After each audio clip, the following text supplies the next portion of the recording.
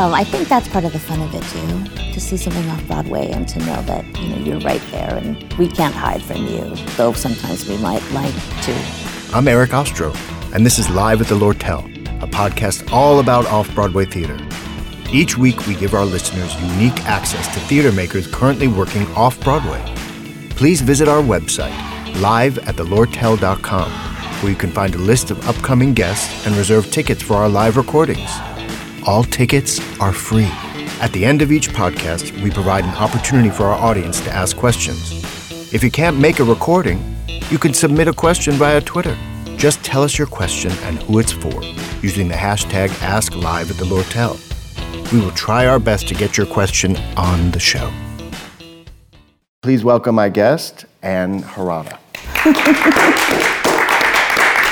Thank you. Thank you for being here. It's my pleasure. I'm honored and thrilled that you're sitting here. I'm a very big fan. Thank you. So we typically start the podcast with what you're currently working on, which is Emojiland, which is playing at the Duke on 42nd through March. Will you tell us a little bit about the show and how it came to you and the role you play? Well, Emojiland is sort of an exploration of what would happen if the emojis in your phone came to life and were an actual society inside your phone. And using that analogy, the writers have constructed a world in which each emoji sort of has its place, and much like our society, are threatened when a new update comes along and brings more new emojis into the world, and sort of like what happens when they are confronted with something that they're not expecting. And I play the most famous emoji, I like to think, or at least the most used emoji, the pile of poo emoji. And as such, I can't or don't interact very much with everybody in Emojiland. But if you wander into my bathroom, you might get some advice. And that's sort of what happens. I feel funny that everybody else are in all these big scenes and I'm just not. And they're like, well, it's sort of weird. You wouldn't be there. Like, there's no real reason for you to be out in the world. Right. But yeah. Eventually, you do interact with... Yes, with Smiling Face with Smiling Eyes, who's known as Smize. Right. She wanders into the restroom at this big ball that the prince and princess are giving in Emojiland. Yes. And you give a nice big piece of advice. Yes. You come on in Act 2, and we were talking a little bit before about, having some time to yourself backstage and to kind of do what you want because you're really not on for an hour. So? Oh, at least. Well, I have to be on in the very first, right. I'm in the very first song, like I'm in the second line of the song. So I actually have to be ready really early. We have a whole wig call of like, who gets their wigs put on? And I'm like, second. I'm like, this is ridiculous. Because then I don't come on again until Act 2. The costumes are incredible. Oh, they're amazing. They're really, and your wig is really Just great. The designers for Emojiland have really outdone themselves, I think. Common themes with the show, I'd love to talk a little bit about, not necessarily what's going on with this country. I mean, obviously, you and I could be here for hours talking about that, but the parallels and what happens with the update and the firewall. Can you talk a little bit about that? When the update happens, new emojis are introduced to the existing emojis in Emojiland. And our hero, or our protagonist, Nerdface, is one of those emojis. The new ones. And so we sort of follow his path, trying to navigate the new world of Emojiland. He falls in love, he tries to make friends, people laugh at him. He's trying to figure out, like, how to live in this world. And he befriends Skull, who, unfortunately, because he is death, is trying to come up with a plan to completely obliterate Emojiland, but sort of talks Nerdface into helping him come up with a virus that will infect their world. And that happens. And then Nerdface has to figure out how to save Emojiland, how to reverse what he's done. But what's interesting is that when the idea of this virus is introduced, the princess gets very nervous about it because Prince, who's sort of her rival, was one of the new emojis. And so she wants to imprison everybody who could be a threat. They come up with this idea to build a firewall to protect Emoji Land, and the construction worker is very much against it. And her partner is the police officer who is duty-bound to support it. And so they have a fight and, things, basically it's all about how personal relationships are affected by, this conflict within, shall we hide ourselves behind something or shall we open ourselves up to the world? The conflict between construction worker and police officer, they're a lesbian couple. Yes. And how construction worker is told by the princess to build this wall. Yes. The concept of Emoji Land, like I said before, when I went to see it, I thought it was just going to be a lot of fun and a lot of fluff. But it starts to hit you because these themes that are going on in the country now are all within your phone. Right. Which you don't expect. Well, that's what I think is so great about this show. There's that aspect of it that is just so fun and campy. It's so beautifully designed. It's amazing to watch. Yeah. And yet there's also this sort of darker underbelly to it, a more serious side. What do we owe each other in a society? Policewoman and construction worker have a conflict because it's policewoman's job to make this wall happen and to make construction worker build it. And construction worker looks on this as a personal betrayal of their relationship and what they're all about. And so it becomes very personal. And I feel like all the relationships in Emoji Land sort of become very personal in the sense that people, you can have falling out with your partner, you can fall in love, and you can have people who are going to take you down a wrong path for their own needs. And it's just, it's like any other story, except they're emojis in your phone. Right. I also took it one step further. You have these archetypes Yes. of, pile of crap, smiley, someone that's always smiling all the time, the kissy girl, right. The guy who's cool guy with sunglasses. Guy, right? The death, someone that's always down in the dumps and is always thinking about the worst and death. Your archetype, you're always supposed to stay in that lane, but Correct. That's not true life. Everybody has everything to them, so it's a nice light shined on that. Oh well, yeah, thank you. I think that's definitely true. Are you enjoying it? Are you having a great time? Oh, very much so. Yeah. It would be really hard not to enjoy that show. Yeah, I bet. Everybody in it is so amazing. I think you'll agree. The vocals are outstanding. They're incredible. One person, after another, just turning it out in a very impressive way. And night after night. It's, for me, to be able to watch it and experience it, it's really lovely. Can you watch from offstage? Do you watch? Yes, I can watch from offstage. I don't have the greatest view, but we have monitors and things. Yeah, the night I was there, Josh and Leslie, as I mentioned before, I don't know how much was improvised or whatever, but to me, being an audience member and watching, I think it was the second preview, Josh say this line so brilliantly that Leslie started to giggle a little, and then the audience went crazy. And we all didn't stop laughing for so long. You guys had to hold for quite a while. That's the fun of it. Oh, yeah. Because you're not taking yourself so seriously. Right, and it's also a very intimate theater. Oh, yeah. It's literally, you can see everything going on with us and in our faces. So I think that's part of the fun of it, too, to see something off Broadway and to know that, you're right there and we can't hide from you, though sometimes we might like to. So you grew up in Hawaii. I did. Big claim to fame for you is you went to school with Barack. Yes, he was 2 years ahead of me. We did not interact. You were not friends? We were not friends. My mother worked at the Bank of Hawaii with his grandmother. Oh. And they were friends. Okay. And so she was a very early adopter of the concept of Barack Obama. I miss him. Yeah, well, who doesn't?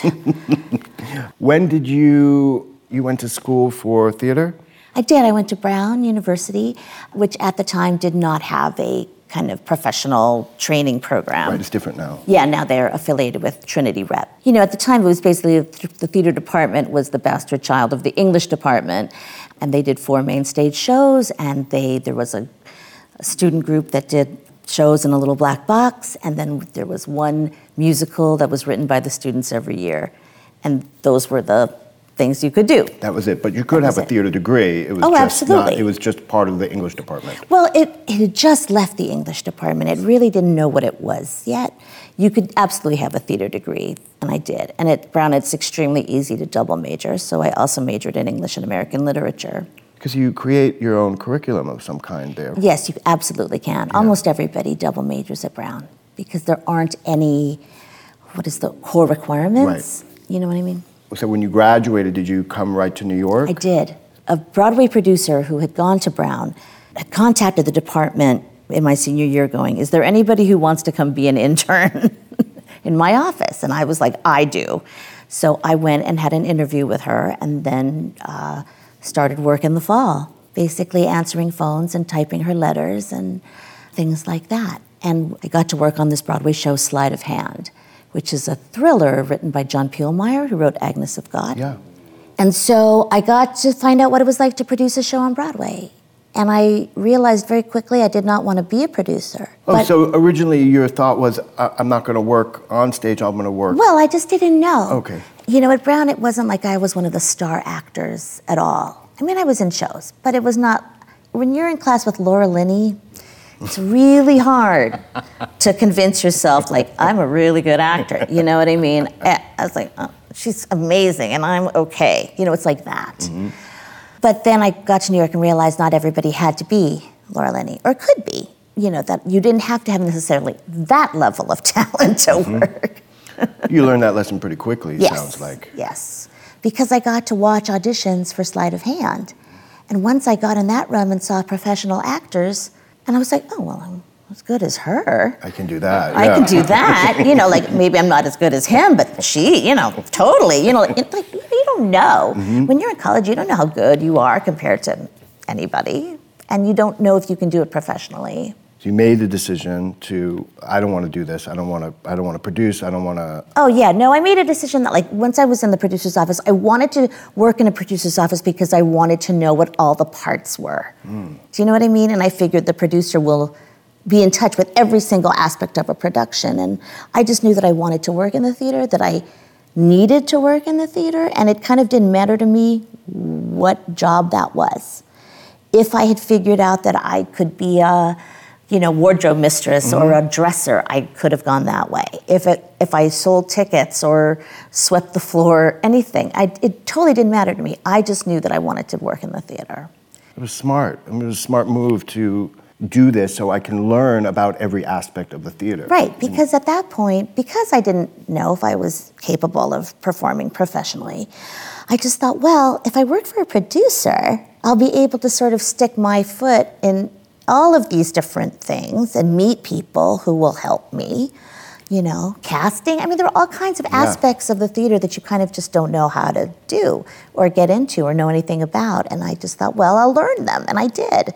Like, you know, and the people that I met working for her helped me along in my journey.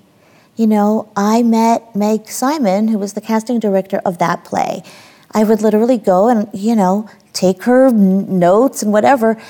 And then she came to see me do a cabaret, and she thought, well, I'll bring her in for M. Butterfly. And that's how I got my first Broadway show. Wow. It's never like the way you think it's going to happen. Yeah, but you seem to have set it, and maybe you didn't do this, but you set it up, you set yourself up for success. I guess without knowing it. But I didn't know what the path was going to be when I started. So you did a cabaret, Meg came to see it. She did.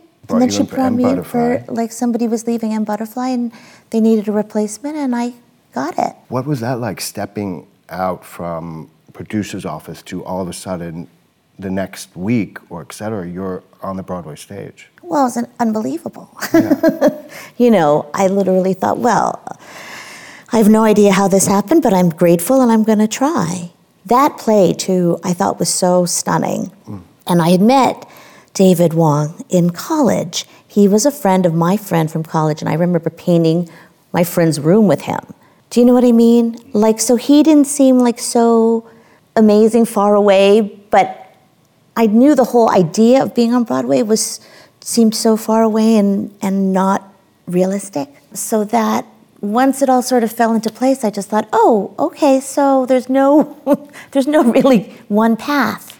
We all are going to get here in a different way, and that's totally fine. And there was no guarantee that I could even do it. I mean, I showed up and I did the rehearsal, and then they put me on stage, but I just thought well, if this doesn't work out, they'll just fire me. You know what I mean? You just don't know. That's a great attitude to have, though. I mean, to look at it that way. I mean, it wasn't life or death. It was... Oh, no. It was an amazing thing that happened to me. And then, let's see if I can. And I sort of feel like that's my whole life. Sir Cameron Mackintosh says, I'd like you to play Madame Thénardier in Les Mis. And you go, that sounds great to me. I don't know if I can, but I'll show up. You know what I mean? I guess showing up is the whole thing for me. And just trying, and not limiting yourself. I don't know what it would be like. You have to say yes, that's all. You just have to say yes. So from M. Butterfly, you went after that. Did you stay with it till closing? Yep. Then after that, where did you go? I think Mikado Inc. was the next job. It was a new version of the Mikado out at Paper Mill, and I met some of my very closest friends in that show. And so, it was great. It basically just became somebody who went on auditions. What's the audition process for you? I mean, you seem to have a very effort kind of thing. I'm going to go in and do my thing, and they like me. Like me. That's me now. Back then, I was trying very, very hard to be like everybody else. Talk about that. It's interesting. I think there was a time in the 90s when I feel like all the girls had a similar dress, and we all had the same shoes.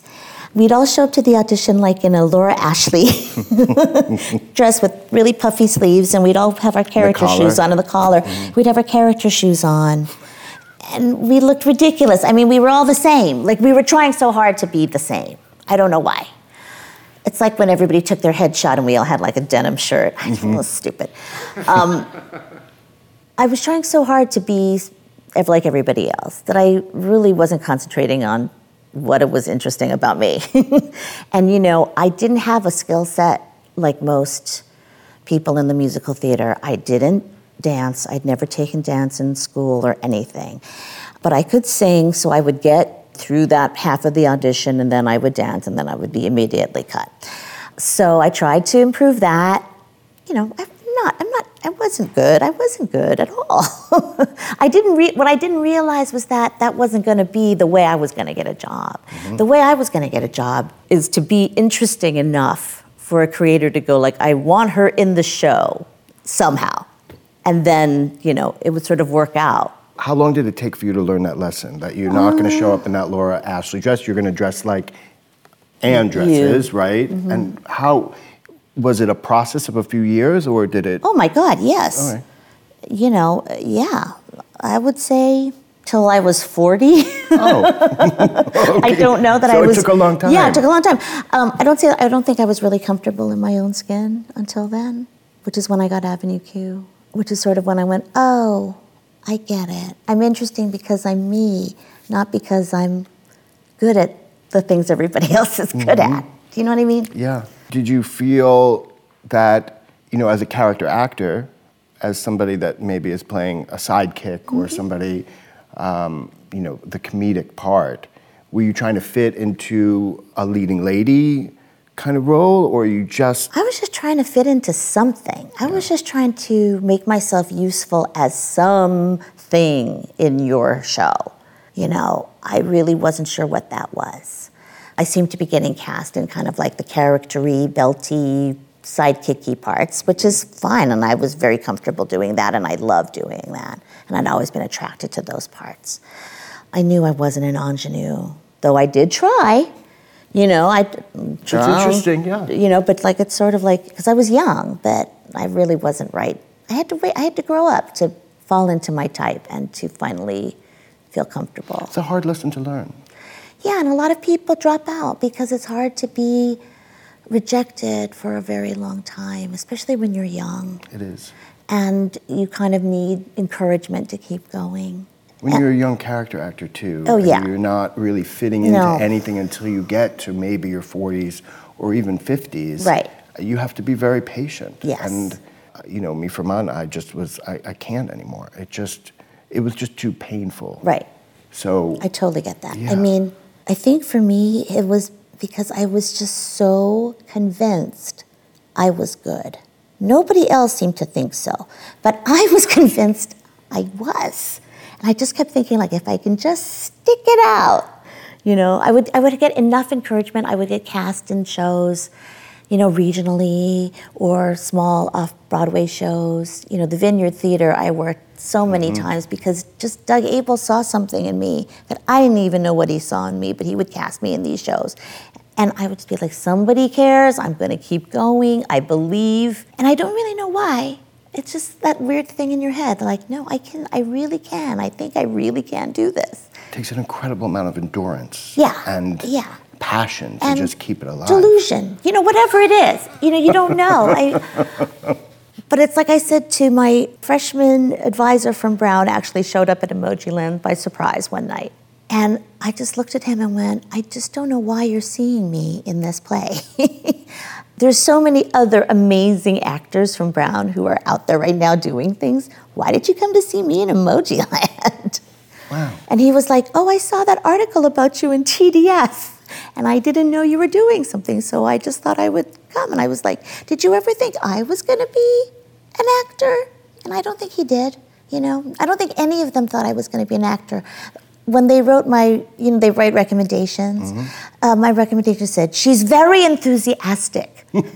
And she will be successful at whatever she chooses to pursue because she, cares. And I thought, that's it. It's like, I'm very enthusiastic. Yeah. And I don't listen to anybody who tells me you can't. I only listen to myself when it comes to that sort of thing. And that saved me. Great attribute to your have gut, as a person. your gut tells you you should or you shouldn't. And I really try not to listen to other people saying, you shouldn't do that part, you shouldn't go in for this, you can't do that. I'm like, well, maybe, and what do you think? And then I sort of toss it around and I go like, all right, that is for me or it's not for me. I admire the way you look at it. What was it? I usually save this to the end, but I'm fascinated. The 25-year-old that would prep for her audition, and as opposed to, you just said yesterday, or the day before, you had 2 auditions. What's the difference now of what you know as opposed to then? What's an audition like for you today, and what was it like then? Well, there were different kinds of auditions because they were for TV and film. So I didn't have to wear my Laura Ashley dress. I'm glad you still have it. And the character shoes. And the character shoes. Most actors try to dress a little bit like the character that they're going in for because people are so ridiculously unable to visualize things. But the difference was that, and this sounds awful, but I don't care. It's like I'll do my best, I'm trying my hardest, I'm going to work on the material, but ultimately, if you don't cast me, it doesn't matter to me. But that is the actual way to go into an audition. Right. Not that you don't care, but if I don't get it, it's okay. No, it's not going to change my life, ruin my life in any way. Back then, every audition was like, the end of the world. It's like, you've got to do this. Oh, when I couldn't get into Miss Saigon, I remember just sobbing, going, if I can't be cast in Miss Saigon, what am I going to do? There's no parts. And my roommate just would look at me, roll his eyes, and go there's other shows, and I'd be like, yeah, okay. I couldn't see then that I was no Miss Saigon. I'm not going to be a bar girl in Miss Saigon. I tried super hard, but they were like, dance like a bar girl. And I was like, I dance like a girl dancing at a bar, which is not the same thing. You're not going to get that part with a Laura Ashley dress. Well, no, at that point we had moved on. Oh, okay, good. To cigarette pants and a little blouse, but whatever. Yeah, no, even now I watch the girls at Emoji Land who are going in for auditions. We have big discussions. What are we going to wear? This one girl went in for a Moulin Rouge call and it was bra and a sheer shirt. And I just remember thinking that is so, for that age, that's exactly the kind of stuff we'd be trying to do. I'm way past that age now, thank God. Well, thank God. And you can look back on it and say, this is what it was, and this is where I am now. People don't want desperation. They want to know that they can work with you, that you can't be desperate for it. You just got to say, go in. And if you get it, great. And if not, then you just move on. Right. It's a hard lesson to learn for most people. I guess, but I'm so used to not getting it that at this point it's like, whatever. Let's talk about something that you did get, Okay. which was, how did Avenue Q come to you? Well, Avenue Q was a very special kind of process because that show we developed together as a group for a very long time. I was part of an original group of actors that included the puppeteers. And it was literally like, you know how the BMI workshop does like little presentations of shows, like smokers they're called. And, you know, they might do 3 songs from a show or something. And Bobby Lopez and Jeff Marks had written these songs in BMI workshop. And they were literally like, does anybody know an Asian actress? We need one to sing this song. Everyone's a little bit racist. And Amanda Green was like, I know somebody. And we had gone to college together. So she gave them my phone number. And I literally was like, they were like, hi, we're 2 guys you never heard of. Do you want to come and learn this song and sing it? Yeah, sure. Okay. And then, you know, we presented the song and I listened to their other material and I thought, these guys are geniuses. This is really funny. And I never think that. And I was like, I really like this. And so, you know, we all got along, and the next time they did like a table read of some scenes or whatever, I was there and I sang all the same songs I'd always sung and read the part, and we all had such a good time. It just kept happening. Was Christmas Eve evolved as they wrote? I mean, they kept adding songs for you? Oh, no, not adding songs. Oh, okay.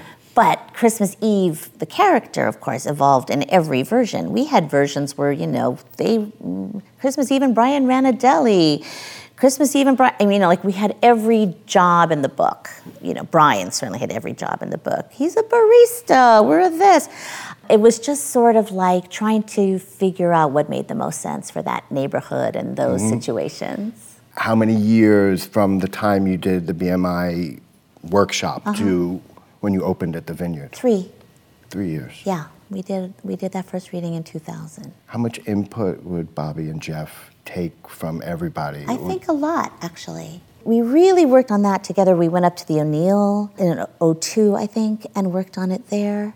And you know, you're changing it every day. They're basically trying to gauge response from the audience members and the other people up there. And we were there all week. The whole point of it was to keep messing around with it. So we did. And you know, Amanda Green wrote, I can't even get a taxi. It was her idea to say that. You know what I mean? So it's like the show has input from like all the people that ever touched it. And it was because my husband is a consultant that Jeff Whitty decided to make Brian a consultant at the end of the show because it was one of those jobs that nobody really knows what it is. You know. I can tell you from the first time I saw Avenue Q, the person is here right now who took me, and it was being transported back to, well, not, my childhood wasn't racy like that, but the puppets Right. and my connection to Sesame Street Sure. and Electric Company and even Mr. Rogers, and the familiarity of who those monsters were, at least for me in my life. Still, there's so much heart and beauty, and there's so much in that show. I mean, you go from 0 to 60 and then back. It's just so well constructed and beautifully made. It's tight as a drum. There's no kind of lull in it. Right. It just plays beautifully. It's beautifully written, you know. The guys did an amazing job, and just being smart enough, you know, because they had conceived it as a TV thing. Oh, I didn't know that. To have the puppets sing and the humans interact and stuff. But we kept presenting it on a stage. And then somebody went there's something really interesting in that, watching the puppeteers do what they do so brilliantly. And seeing people interact with them as opposed to we're hiding behind a wall and you see you know, my head and your head, you know what I mean? So I think it was just the perfect storm of brilliant ideas, you know, where the producers who came to see the presentations that we did were like, oh no, it could work on stage. And then the boys realizing how connected the audience felt to the puppets, you know, because it's you look at it and in 1 second you're back in childhood. And the level of trust and familiarity and connection is so deep. It's like you barely have to do any work at all. You know, he walks in, he goes, "My name is Princeton." And you're like, okay, you know, you're right there. Buy it immediately. You're right there with him. And it's so, you know, I've seen it. I did it in London for 6 months. People from all over the world, like, you know, would come to that stage door. I listened to the CD and I had to come, you know. It's like amazing.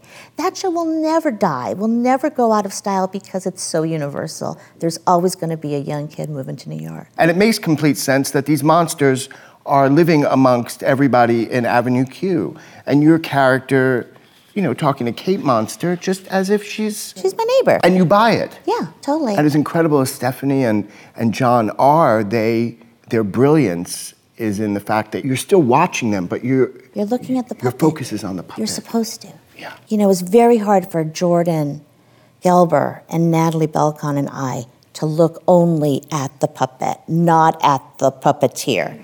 You know, as actors, we're so used to like looking in their eyes, It's like, forget it. I cannot look at her. I'm looking at her hand. You know what I mean? And after a while, it became so second nature. You know, and I knew that if like I went off eyeline a little bit, that Stephanie's face would look exactly like Kate's. Do you know what I mean? Like she would be doing all the acting on her face. Do you know what I mean? So I was just like, all right, it doesn't matter. I'm going to talk to Kate, and I know what Kate's giving me, and I just thought it was so special, that whole way that played out. You know, so much of the clips are on YouTube, and you know, I can kind of get doing research for an artist, I can go down that YouTube black hole for hours and hours. You just keep kind of digging through Anne Harada land for, you know, London and New York, and you're watching Stephanie and John. They are doing the same exact things with their hands and their face. They become one. It's incredible. Christmas Eve's love for Kate Monster, and they're such. It sounds so odd. They're such good friends. Oh, of course. They're such good friends. They're such good friends. But you brought that reality to life. Yes, Stephanie, of course, did, but you're the one that has to interact with that puppet and make her your very dear friend. Yeah. And it just works so beautifully. Thank you. I'm very proud of that show. I mean, it's changed all of our lives so dramatically. And I loved it the best when we were just starting, and we thought it was funny, and we didn't know if anybody else thought it was funny, but we hoped so. You know, that first run at the Vineyard was the most thrilling time of my life. Talk about it. I'd love to hear about it. Well, just in terms of, you know, you've been developing a show, doing it like at the O'Neill or like at table reads or little presentations in front of producers, but you've not got to put it in front of people. And to have that set that looked just like Sesame Street, and to put it in front of real people, to hear them respond to these puppets and to you, what you're doing with them, was so magical. I just thought, I'll never be this happy again. It reminded me of watching Little Shop of Horrors for the first time off Broadway when I was young, because it had that same sense of like, this is a world that we all know, you know what I mean? It's different, but like we love it and we want to be a part of it. Magic. Yeah, it's magic. And Avenue Q is magic like that. And what surprised me was that there were so many actors out there that wanted to be puppeteers, that had always wanted to be puppeteers. When they saw Avenue Q, it was like the light went off in their head and went like, that's what I'm gonna do, you know what I mean? Mm-hmm. We were very lucky that we were able to find so many actors over the years to play these roles, which are it's very difficult to puppeteer. Oh, you know. Remind me of the two. Yes, Rick and Jen. Rick and Jen. Yeah. Rick and Jen played Trekkie Monster. And Nikki. Yeah, and the back work that they had to do. Oh, yeah. And it just looked exhausted. Mm-hmm. You know, I mean, it's a lot of work. It's partner dancing, you know? They were so in tune with each other. One is the right hand, one is the left hand, you know. You really have to know that person so well and where they're going. Yep. What was it like to bring it, you mentioned London. It was such a thrill, are you kidding me? Did they have to change anything in terms of London? Yeah, well, you know, Sir Cameron Mackintosh was determined that Gary Coleman should be played by a man. Oh. So he was. And we changed the keys and it was fine. No, that was the biggest change. And we went back and forth on, are they going to understand who Gary Coleman is? Are they going to, there were lots of little things we had to change, like Long Island iced teas meant nothing to them. So we had to come up with another terrible sounding drink. Like Which was? Absinthe daiquiris. Yeah, that sounds awful. Yeah. And we had to change the line about, oh, don't you tell Polish jokes or whatever it is, like, well, sure I do. We had to change all those kinds of things so that they made more sense for Britain. But it worked. But it totally worked. They loved it. I loved it. They loved it. And they understood who Gary Coleman was. They see American TV just like us. I mean, I think, we just went back and forth. Should we change the name? Should we make it a different thing? Should we like, no. They got it. They got it. I want to touch on Pacific Overtures, Oh, yeah. which I got lucky enough to see, and I'm such a fan of the show. Can you tell me a little bit about what it was like working on the show and to work a Sondheim show? Well, obviously, Pacific Overtures is a very important show, kind of historically, and I, of course, had never seen it because it had only been done on Broadway, like, in the 70s. Yeah, which it didn't do well. No, it was a kind of historic flop. Yeah. But, like, you could tell from the pictures that it was very grand and, like, beautifully produced, and it was at the Winter Garden, so you knew it was huge and all that kind of stuff. And then, of course, to audition for the John Doyle production, you knew it wasn't going to be that. It was going to be very stripped down and, very basic. And I thought, okay, well, that's interesting. And also that he was going to put women into the picture because, of course, Pacific Overtures originally was all men, kind of like kabuki style. So they were looking for an older woman, and I auditioned, and I actually didn't get the part, but the woman who got the part couldn't do it, so I got it. And I was like, great. Lucky you. And when we started rehearsals, we were all terrified. But we just concentrated on trying to make it sound as good as it could with as many people as we had. How many people total were in the cast? That's a good question. It didn't seem like that many. Maybe Didn't feel like that many. No, when maybe we like saw a it. dozen or so of Wasn't us. that many people, right. Trying to do this gigantic show. And John was always very, in rehearsals, it became all about, like, how can we show what we're trying to do, like, in the simplest way possible? And so it was very interesting to take this sort of pageantry kind of show and break it down to make it just about, like, let's focus on the relationship between the two guys.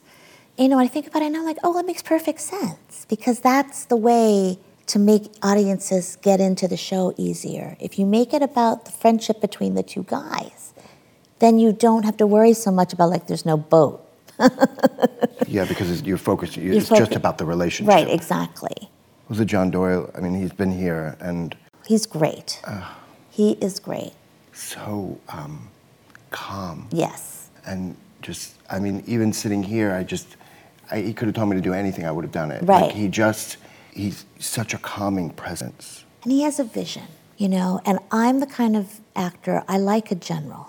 I don't like it when you make me do all my stuff. Do you know what I mean? It's like, does anybody have any ideas? Well, yes, I do, but you tell me what you want first, and then we'll talk about what my ideas are. And that's exactly what he does. That's what he is, yeah. Like, I like a guy with a vision, or a girl with a vision, that knows in their heart what they want the play to be. And then you can sort of put in your own 2 cents as you need to. Bart Shear is like that. There's some directors that are just, they have it in their head, and they're gonna make you see it, and then you go, okay, this is what it is. What about the directors that, I'm interested in your point of view about the ones that don't have a vision and aren't a general. How do you, as an actor, an artist, get around that, and what do you do as an actor when that doesn't happen? You can only kind of rely on your own instinct. If they're the kinds that are like, well, show me what you think, then you're like, okay, and you basically play the scene as, kind of like as straightforwardly as you can. And then they'll either go, well, I like that, or I don't like it. And then you have to kind of take it from there. But it's usually easier if you have a hint of where they want it to go. you know. But sometimes you might not get that No, from a lots of director. times you don't. Do you find that more common in theater or in TV film? Oh, absolutely in theater, because TV and film, it's so prescribed by what the camera sees and what needs to happen that way. And so quick. Yeah, it's so quick. I feel like when I do TV and film, we never rehearse.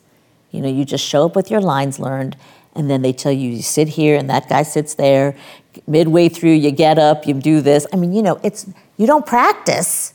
There's no rehearsal. There's no rehearsal, or very little. You know, it's basically, for camera blocking, why don't you get up and go over there and do the scene? But not because you need to do it, not because you need to justify it for yourself. Right. You know, and you barely meet the other person ever until you show up on set. I think film and TV acting is very difficult that way. The great thing about Smash was that because we were there, I mean, because I kept coming back so much of the time, you know, we actually did have relationships with each other. So for listeners that don't know, on Smash you played Linda, the stage manager. Yes. And you did quite a few episodes. Way more than I ever thought I would.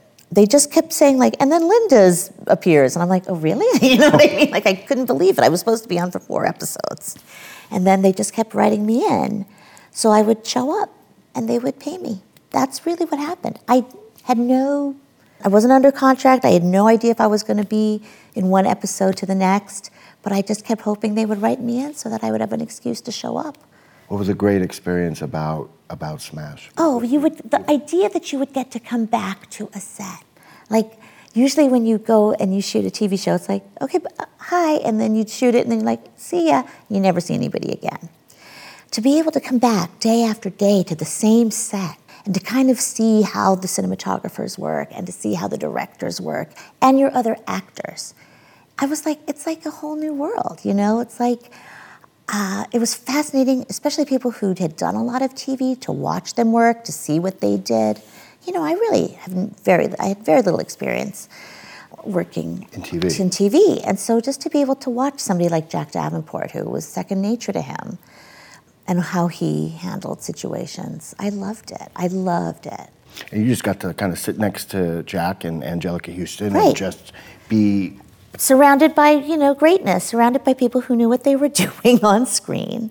Watch them, try to respond, you know, in a normal way and keep going. It was lovely. And you say you think that Angelica thought that you actually maybe were a stage manager, that your name I think was she Linda. actually thought my name was Linda for a really long time, you know, which was fine. I don't care. She's Angelica Houston. Call Yeah, me whatever of you course, want. yes. Fine, you know. But she was always very lovely to me. Oh, I'm sure. Oh, my She seems goodness. that way. No, she's- Thank you for not bursting my bubble about Oh, what no. kind of person. Well, like sometimes you hear, oh, not that you'd say it on here, but oh, what a monster. But I mean, sometimes when you sit with working actors and you kind of ask, oh, what was this experience like? And they'll be like, oh, that person was so horrible to everybody. It's nice to hear how lovely she was. Oh, no, she's an angel. She really was sweet. How about, no, I'm just kidding. Bernadette Peters, also nice. Oh, that's nice to hear. Someone in our audience has a question. Yes, please. I'm Your name? Tanya. I just moved here from Wisconsin in October, and this is my first audition season, so all of your personal experiences and advice really hit me. Like, it was something that I needed to hear because it's so easy to compare yourself to everyone. And I just wanted to say thank you for that. And I actually asked Leslie this the last time I was here. So I'm a part of a Broadway crew, and one of our shows is Emoji Land. And we flyer the TKTS line, and we give pitches about the show, like trying to get people to come. Do you have one? I mean, I think I would just stress that it's a fun, that it's a fun romp through a world full of emojis, but that there's also heart to it, that it's also kind of like about love and all the big things too. It's so hard because it sounds so dumb and it's so hard to explain to people. But, once you see it, it becomes obvious that it's really kind of an old-fashioned musical in a very new-fashioned box. That's sort of how I think of it anyway. because I do sort of feel like it's like a little shop or something where you get sucked in. The music's so great and the people are fun, but there's also a very big heart to it. Yeah, and you don't think you'll get sucked in either. No. By the end, you're like, oh, here I am. Thank you. My name's Tina, I'm sorry. I didn't That's start okay. that part. I think it's interesting because I wanted to be an actor when I was younger, and I wasn't encouraged when I was a child, so I didn't, and then I waited until about 10 years ago. So I don't have as many of the disappointments, so I really do plan to stick it out, like you're saying. And it's the type of thing, and I think you'll agree, that you plan to do it until you die, in a way, once you start doing it. As long as you're physically able to, and you can learn the lines and everything. Right. So, I mean, even now I'm thinking, should I retire in 10 years or something? Because even now I'm slower to learn the lines than I used to be. When I was in my 20s, I could learn anything so quickly, make a set, during the day and run another show at night, that whole experience. Now, oh my gosh, it takes me so much longer. And it just hurts me because I'm just like, well, this isn't getting any better as I get older. You know what I mean? But I love performing, and I sort of feel like if I can still make the time constraint work, then I'm going to keep doing it as long as I can. I just keep thinking at some point, I'm not going to be able to remember all those stupid lines on a TV show. It's like, blah, blah, blah, blah. It's bad enough for the audition sometimes. And they're like, are you going to be off book? I'm like, no, no, I'm not. And I think and I've seen friends of mine, kind of age out in a way. But I'm hopeful that I'll still be able to sort of stick it out for a few more years. I hope so. I know it's hard to say, who knows, But good for you, for deciding to be an actor. It's scary. It's super scary, especially if you haven't been doing it for a long time. At some point, I just sort of hit the thing where I was like, well, if I could think of anything else I could do, should probably do it. But I couldn't think of anything else. Kudos to you for that. We didn't get the opportunity to talk about falsettos. Oh, well, Falsetto Land, that was the half that we did, the Asian American Theater Company. For the transport? You did it through transport or Asian American? No, Asian American Theater Company. It was an all-Asian production of Falsetto Land, which is the back half of Falsettos. Right, and you played Trina. I played Trina, yeah. You are able to actually, on YouTube, there's... Oh dear, is there? Yeah, of clips of you singing, holding to the Oh ground. dear, okay. What do you mean? It's incredible. I loved that show. I mean, we were all very, very good friends who did that show together. And so to be able to tell that story and have that relationship with each other already was very, very, sweet. It's like we lived and breathed that show. We loved it so much. Yeah, this is the theater that it Yes. ran for so many years. Yes. It's an iconic, incredible show. It's the greatest show. The I think it's Bill Finn's greatest work. I love it completely. As a comedian, you're also extremely funny and very, very quick, especially. What do you think? I ask this a lot of comedic actors. Do you think your comedy is something that you're born with, it's incredibly innate, or you feel like it's something you can learn? I think the sense of what is funny is something that is born in you. Do you know what I mean? The ability to see something, recognize that it's funny, and then try to communicate that to other people is born in you. I think you can learn anything. I told the story before, but it's when I saw my kid be in the 8th grade Sound of Music at his school, okay, he played Max. He did this thing where he walked across the stage, stopped, pointed to the audience, delivered his line, got his laugh, and kept going. And I thought, who are you, Nathan Lane? Like who taught him that? Did he just get it out of the air? Did somebody actually say, now you walk, now you point, now you say your and then you go? That's not something I ever said. That's not, my biggest piece of advice for him was speak loudly because the acoustics in that room are terrible. And if they can hear you, they'll like you. That was basically my biggest piece of advice. Well, that's what you say to an 8th grader. Yeah, it's like, just be loud, dude, it's fine. But he was so funny, and I was just like, oh, okay, he understands. There's something about him that intrinsically understands, what's funny and what plays. Now, I would say that I learn about funny from having worked with some of the funniest people ever. It's impossible not to work with Harriet Harris and not learn about funny. Yeah, it was a genius. Genius. And I love making people laugh. I think it's the purest kind of like recognition you can have.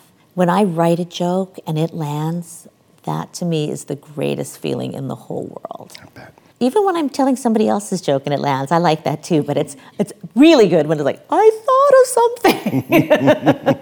As we kind of close up here, you as an artist and actor, you go back and forth between Broadway and off-Broadway so often, and you don't kind of distinguish, oh, I'm on Broadway, I'm going to stay there. You go back and forth. Who could? You make that face, but I mean, many people... Who could make that decision? I mean, Bernadette Peters could. Patti LuPone. Come on. They're in a totally different stratosphere. I'm a working actor. I feel like you take the jobs that come to you.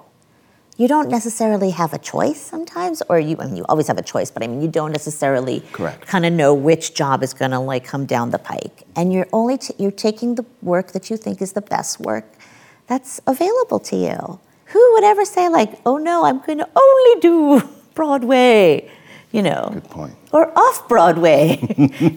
It's ridiculous. If you're excited about a project, if there's some reason that you find compelling to do it, do it. Who cares? Who cares where it is? I like to think that we've really sort of gotten around all of those ideas of what is... Stigmas. Yeah. It's to me, if the show is a good show, it's a good show. I don't care. I don't care if it's here in that garbage can down the street. It doesn't matter. And people, especially now, can make their own work so much more available, and I think that's all to the good.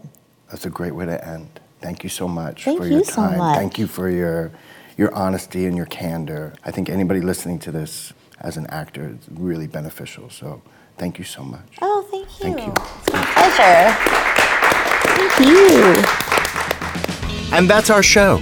Thanks for listening to Live at the Lortel, brought to you by the Lucille Lortel Foundation. Live at the Lortel is produced by George Forbes, executive producer Eric Ostro, associate producer Jeffrey Schubart, and press by Chris Kanarick. The show's production manager is Zebulon Brown, house manager is Charles Shipman, box office manager is Daigoro Hirahata. Social media is Mia Radia. Special thanks to Nancy Hurwitz. Live at the Lortel is recorded at the Lucille Lortel Theater in New York City by Bryant Falk and Abacus Entertainment.